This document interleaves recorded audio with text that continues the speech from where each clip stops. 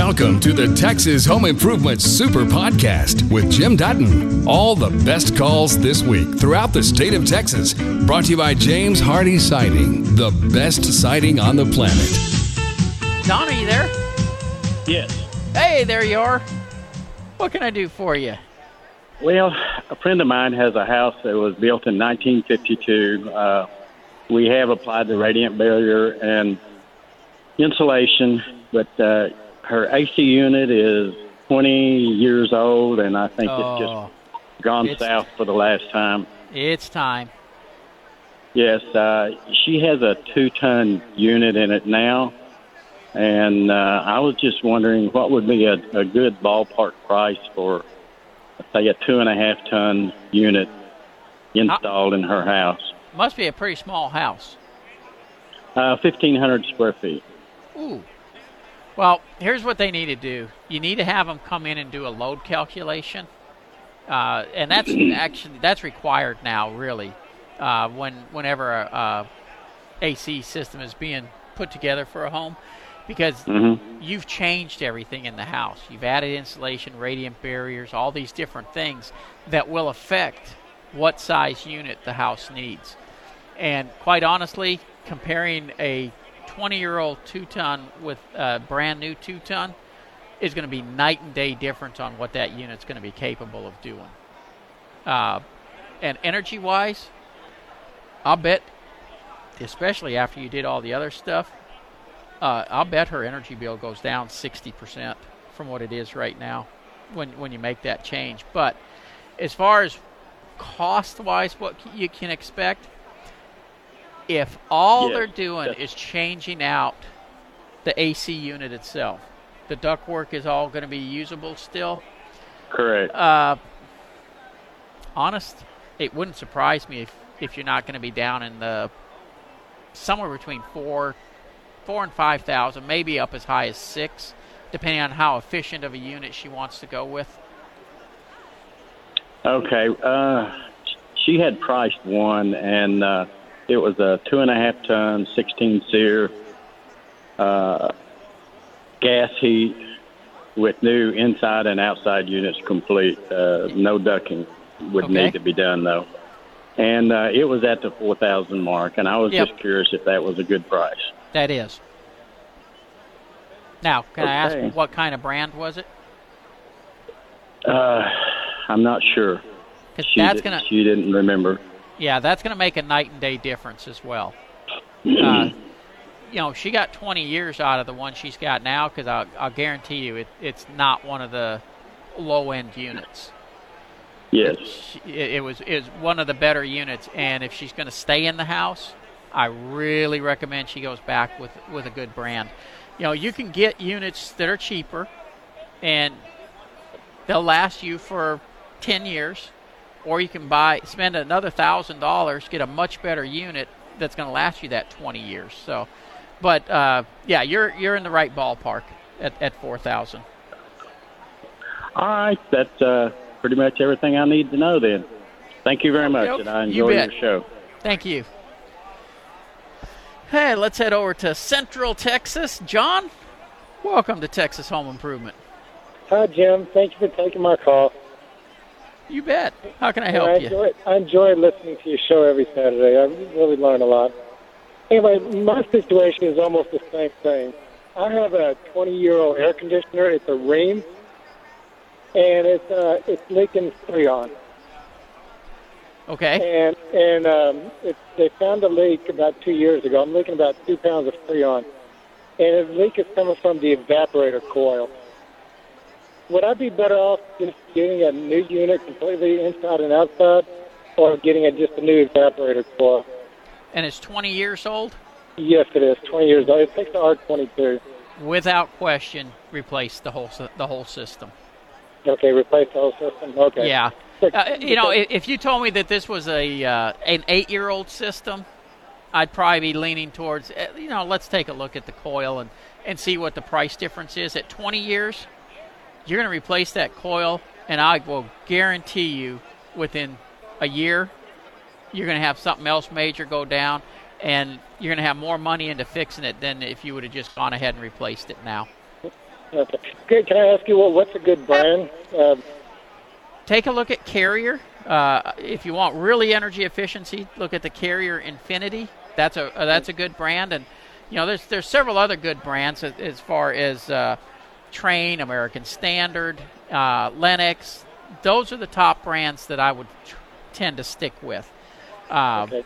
Then as you start stepping down, you get into the Rude and things like that. And if you want to drop all the way down, you go to the Goodman, which is just a bare bones entry type system. Yeah, I'll stick with the Carrier.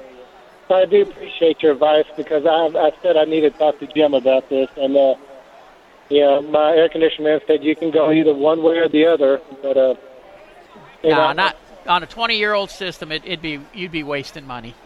Okay, I appreciate your advice, and thank you very much. You're doing a good job. Thank you, sir. I appreciate that. Let's see. I just had Duos come out and replace a beam and had some floor joist.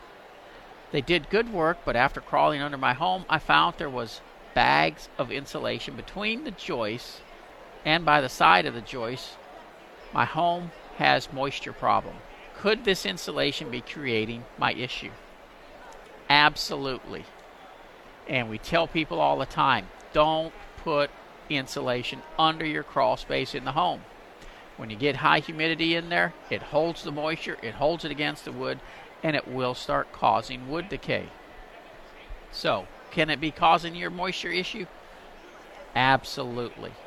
Would I remove it if it was mine? In a heartbeat. And the next question is always, well, I need to insulate. What would I put? Well, let's be clear. You don't need to insulate. Most people that do insulate, they do it for one reason, cold floors. And so if you absolutely insist on insulating, use a closed cell spray foam insulation. It won't let moisture pass into it, therefore it won't rot the wood, and it keeps air from coming up through the floor, and the cold breezes and all that stuff. Your secondary thing, and nobody likes this, but I say it anyways, you can always put carpet in and not have the cold floors. So, but yes, I would remove that insulation if at all possible. Let's head to Corsicana. Margaret, how are you today? Good. Well, how can I help you? We had a tub shower taken out and had it converted into a walk-in all-ceramic tile shower. The floor and walls do not appear to be solidly sealed, and I believe that water leaks out under the tile onto the floor. Is there something I can paint onto the floor or something to seal it? Not that's going to do you any good on that type of situation. Wow. Anything that you would paint onto the floor would also have to be under the shower and everything. Mm-hmm. So if it's leaking out that way, that needs to be addressed and fixed. Okay. Because it will rot that stuff out quicker than you can blink. Even though, a membrane was put underneath the tile, we had to tile out on the regular floor. The bathroom had cracked, and we took it out. And lo and behold, the boards underneath that tile were damp.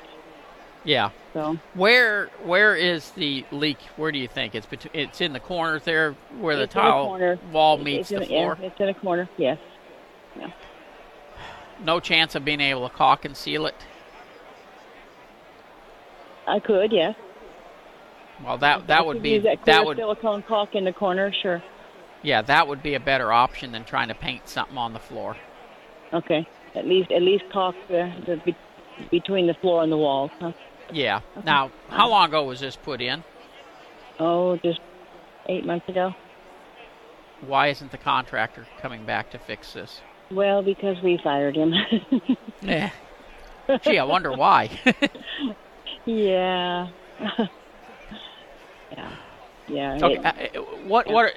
What is the floor material? Is it one of those shower pans that are pre-made? No, it was a fabric moisture barrier.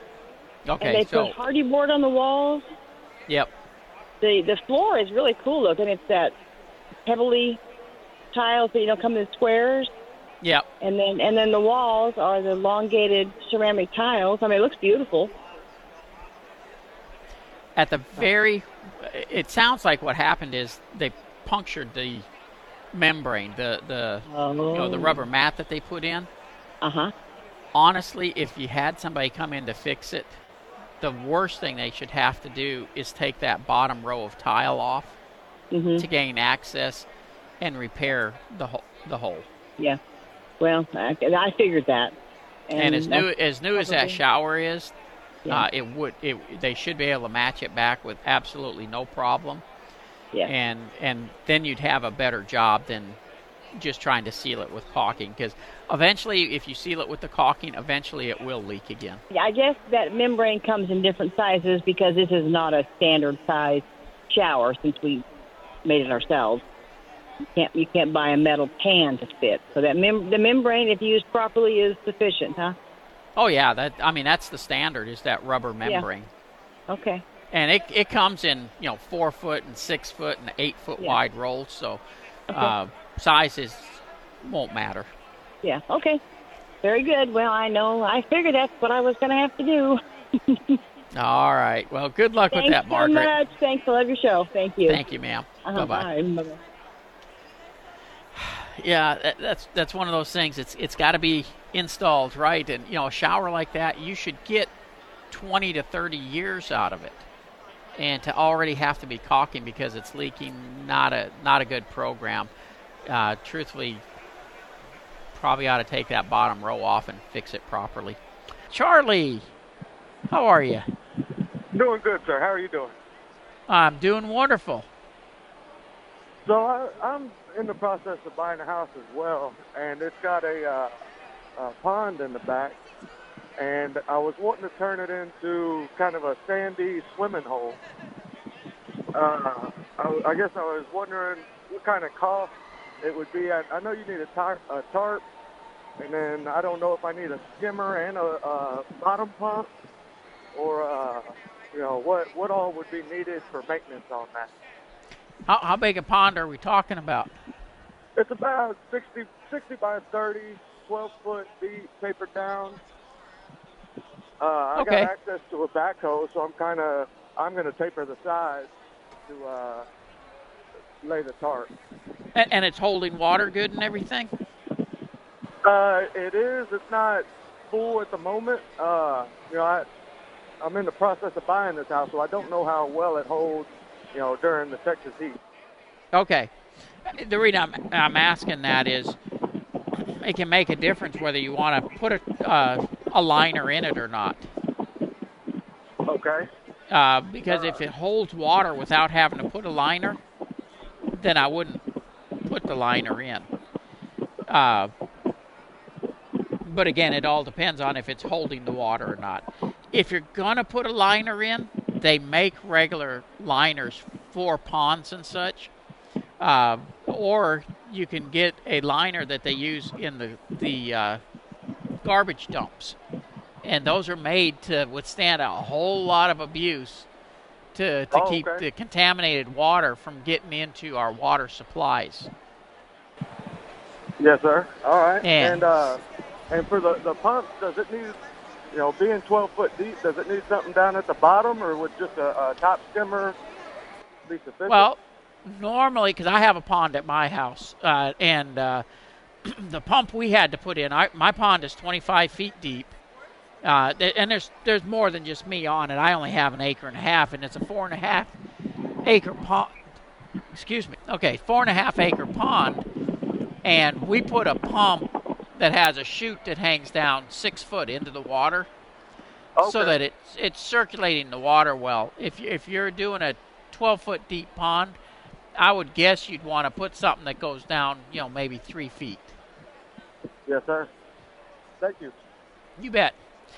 And, for a lot of people don't realize, but the biggest reason you put that circulation in there, it keeps the pond from getting pond scum growing in it. Even at 4.5 acres, every spring, we start getting a slime growing in our pond. The minute we turn that pump on and start circulating the water, and we only run it for like 5 hours a night, it clears it right up. Trey, I was asking you about maintenance on replacement windows because we know we got to keep the glass clean. Other than that, is there anything we need to be doing with replacement windows? You do. Periodically. I've never asked you that. Yeah, no, periodically you need to do this. It's kind of like maintenance on your car. You got to fix your brakes every once in a while, right? You got to change the oil. You got to look at the caulk lines, okay? Even though the manufacturer says 75-year caulk. Oh, them liars. You ain't getting 75 years out of it. No, you gotta do the maintenance on the caulk. Yes, I mean, do. you gotta make sure. Okay. And then the glass, sure you can clean it, but I would say give your windows just a quick clean down, just like you would anything else you got in your house. Yeah. Okay. To keep them looking nice and crisp and clean. Vance, how are you doing today? I'm doing great. I'm actually surprised to see blue sky. We weren't supposed to. Yeah. Anyway, I had a foundation question for you. Okay. We've had 2 different firms work on our house, and I'm still having trouble with cracks. So one firm I believe has gone out of business or doesn't exist anymore, and the other one's still there. But since I've had a apples and orange approach with the press pilings and bell-bottom piers, how do I approach getting a good remedy now? Maybe call that engineer that we just heard, but... Yep. Well, you can call, like we were just talking about, you could call Larry, have him come out and take a look at it, and he could give you some recommendations. That way you have something to give to the contractors. Or what is the issue you're having now? Is it the same area is moving or a different area? Some of both areas that hadn't moved before are showing signs of movement. Okay. Some of the places where I had cracks in my bricks outside are starting to spread again. And nothing's real severe right now, but I'm like, yeah. Okay, is it easier to take care of this sooner than waiting again? And I have one bedroom that the sheetrock in the ceiling is cracked and split, and that's something that's brand new that wasn't there before. Okay. I'm going to ask you a couple obvious questions first. Any trees in that area of the house? Yeah, I've got a monster oak tree in my front yard and 2 pecans in the backyard and 3 pines. The pines are pretty much out by the sidewalk. They're, I guess, 20, 25 feet from the house. Okay. The oak tree's probably 15 feet from the house, and it's probably, I'd say, 10 feet around. Oh, wow, it's a big one. It's a big oak tree. Yeah. How old is the house? It was one of the first areas built in Clear Lake, so I'd say early 60s to mid-60s was when it was built. Okay. And the reason I ask this, 2 things that move foundations the most are the trees and leaking sewer pipes. And honestly, the age of your home, you got a double whammy going. You got the trees sucking out moisture. You got a house that was probably built with cast iron plumbing that's leaking, and that gives the tree nutrition. They send more roots that way, causes more problems. It's just a vicious cycle. If the tree is older than the house, you don't want to cut the tree down. You don't want to root shield it because the soil was already in a shrunken state when the house was built. But if a tree is the same age as the house or newer, you can do root shields, which keeps the roots from going in and causing problems. And that's a huge thing for preventative maintenance. So if you're just starting to see the signs, a root barrier may be in order to help stabilize not only the area that's just now starting to move, but it'll help stabilize the areas that you've had underpinned as well. William, how can I help you? Yeah, how you doing? Thanks for taking my call. I have a problem that I needed to know about. I have a central air conditioner. You know the unit that's inside with the where you have the vent and where you see the feet. I don't know what to call it. The unit that's inside the home. I have a manufactured home. Okay. 10-foot roofs with the vents come on top, but the inside unit where it's at, it freezes up. sometimes. If I keep it on, then it'll start getting like ice all around it if I keep it on too long. And then when I shut it off, it'll melt away, and I can turn it back on for a little while. If I leave it on too long, then it'll start icing up again. What is that? One guy told me that it was just the humidity that does that sometimes. No, you've got. It sounds like you need to get the unit serviced. I mean, what kind of temperature are you trying to set it at? I'm setting it at about sometimes 60, 55. Okay, yeah, you can't set it down that low. You can ice it up if you try to overwork it. Mm-hmm. And really, for most people, somewhere 70 to 74 degrees, 75, that's their comfort zone for most people. Mm-hmm. And for an air conditioning system to work properly, it's got to be able to cycle on and off because it's taking humidity out of the air. But normally, if a unit starts icing up like that, it's got an issue where it could be low on coolant or it's just not getting proper airflow. Yeah, one guy told me that what it was, like the inside of the unit was clogging up. I feel dirt under there. Yep. And one guy was trying to tell me I need to get some special chemical, and the other guy told me, he said, man, just get a water bottle, a spray water bottle, and get under there, put something wet under there, put something on the towel, and then spray those vents that's under there and get that stuff out. Yeah, your coils are getting dirty.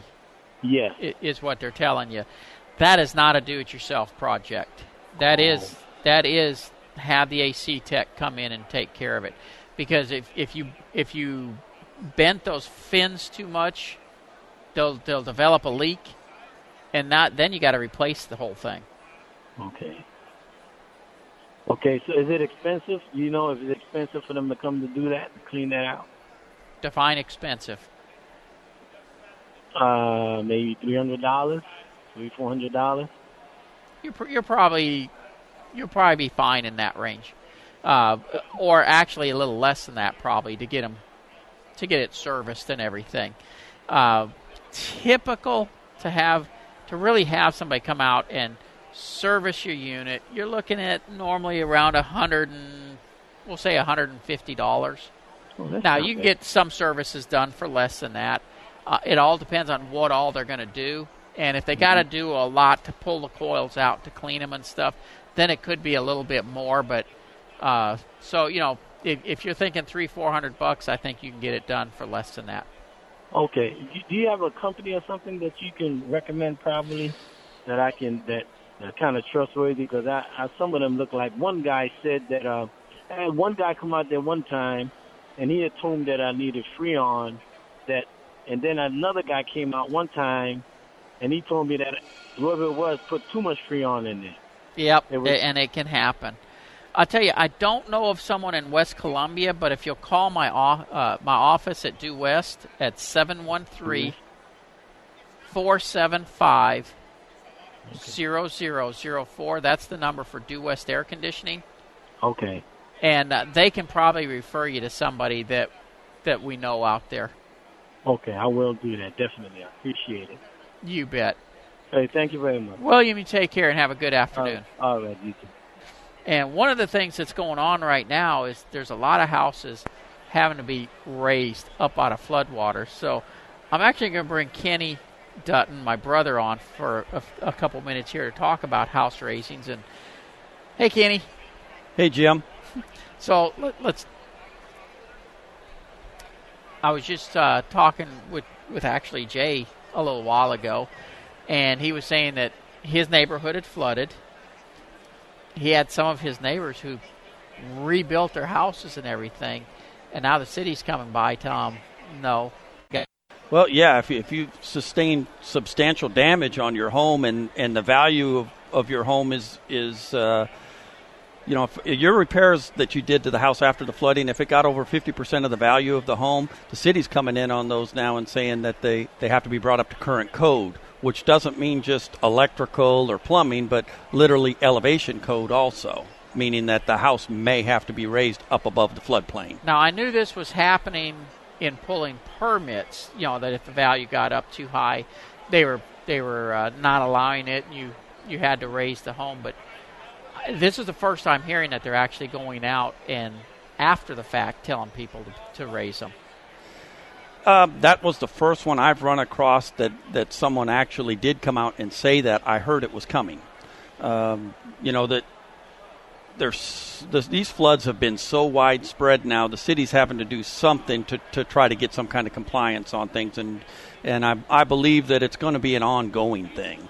This area is just so flat. You can only run the water off so fast when we get these heavy deluges of rain. And, the county and the state and the city can do all the drainage they want, but we live in a flat area. It's hard to run the water off fast enough when it comes in those heavy downpours. And not to mention the fact that, Meyerland is probably a real good example. A lot of that area is built out in the late 50s and the early 60s. Those homes were sitting 3 to 4 feet higher at that time than they are today because of area subsidence. That also means the water that gets in that area cannot run off as fast and get to the bay and out to the Gulf. To drain that area, even if we would have had the amount of construction today back in, say, the early 60s, we may not have had the flooding issues because that area was several feet higher. With everything subsiding that way and all the building that's going on, we're trying to run more water off flatter land than what it was, and it's just working to be a big problem for everybody now. Well, let's talk about house raisings then, because obviously due west we've been doing it since 1989 because I was there on the first one that we raised 9.5 feet. I still take Zantac. I don't take Zantac anymore, but I did for the stomach pains in doing that one because nobody knew what to do on raising a house at that time. I mean, it was all new territory. I think it did more to you than just that. I mean, I'm looking at pictures of it right now. You had hair back then. You're being mean now. I do have a switch here to shut your mic off. There's a reason I wear a cowboy hat. But beyond that, with what's going on, we're having a bunch of companies coming into Texas who aren't familiar with the soils. And what I've been seeing, it's not so much the raising part that I have concerns with, but you have to underpin it before you raise it. And we all know what our Texas soils do, but these out-of-state companies don't, and are going short on the underpinning. Well, there's even a lot of in-state companies that are doing the same thing. We've been in foundation repair for decades, and we know what the soils are here. We know what it takes to get something deep in the ground and make it stable. And what we're seeing with a lot of the house raisings with companies that come in is they're not putting the underpinning deep enough. And this is going to turn out to be a big problem down the road because a concrete slab that's been raised up and a new beam poured around it and CMU wall skirting or brick skirting put around it is a major thing to try to re-level down the road because that underpinning goes all the way up through that brick and to the old foundation. It's not an easy fix down the road. Things that has to be all pulled apart to try to re-level it. The ones in Galveston area off Clear Creek are probably a good example. They probably drove those piles half the distance of depth that we would have been driving in that area, and then added all this. Those were raised like 7.5 feet. That's a lot of concrete product added for that skirting around it, and a lot of extra weight. I think that's going to be a problem down the road with those things shifting. Yeah, and it's not a reason to take that chance if you make sure that the underpinning is done properly. The raising part, that can be done, but if it's not underpinned properly by people who know what they're doing, you're going to have major issues down the road. In some cases, it won't be repairable. I'm probably I say anything can be repairable, but what it takes to repair it exactly, is it worth putting it back into it? Yeah. So in raising the houses, back in 1989 when we did the first one, it was all done with hand jacks. Now it's gone to the Unilift systems. And what used to take us weeks to actually do the lift is now done in hours. Oh, yeah. Take that, 9.5 foot one you were just talking about a little bit earlier. I don't remember. That took several weeks to get it all the way up there. We started that job on Halloween Day, and the people were back in it for Christmas. Mm-hmm. So it took us that long to raise it. The lift itself we spent almost 4 weeks on it. Yeah, and a lift that height today on a house with that footprint, because that was a simple footprint on that home, they'd probably have the actual lift done in a day and a half or so. Yeah. Now, the prep work still takes longer than that. Correct. But it's much faster now than it used to be. And we got Kenny Dutton here. We were talking about house raisings, and the permitting originally, I mean, you basically went in for a foundation repair permit, and you were able to raise the house. Years ago, yes. Yeah, it is really dramatically changed now. It's changed in the past year. 1 year ago, I could go in and pull a house raising permit in the city of Houston, roughly 5 pages worth of plans. Got one in there right now. We've been dealing with them for a couple months now, and we're at 18 pages worth of plans, and they're still wanting revisions on it. You talk to one person, they want something. You talk to another person, they want something else. And just talking with someone in there is rough, getting to the right people. It's really bottlenecking things in there right now. And we're not the only contractor having the problem. And it's not just house raisings having the problem. There's a lot of construction permits that have a problem. And, I can think back years ago when I knew a particular person that went in for a permit and it had an issue in there, and the city ended up replacing a door inside City Hall because they were so mad about it. Hey, we don't need to bring that story up. But I was telling them, our office, I was going to go down there to try to walk the permit through. They won't allow you to walk them through anymore. And I was said, well, I'm going to go down there anyways. If I call, make sure you answer in case you got to bail me out, because I do want to get this permit. Yeah. Well, the unfortunate part is homeowners are wanting to get the projects done, and it's being bottlenecked by paperwork. You've just heard the best calls and questions from Texas Home Improvement. For more information about our show, go to thipro.com.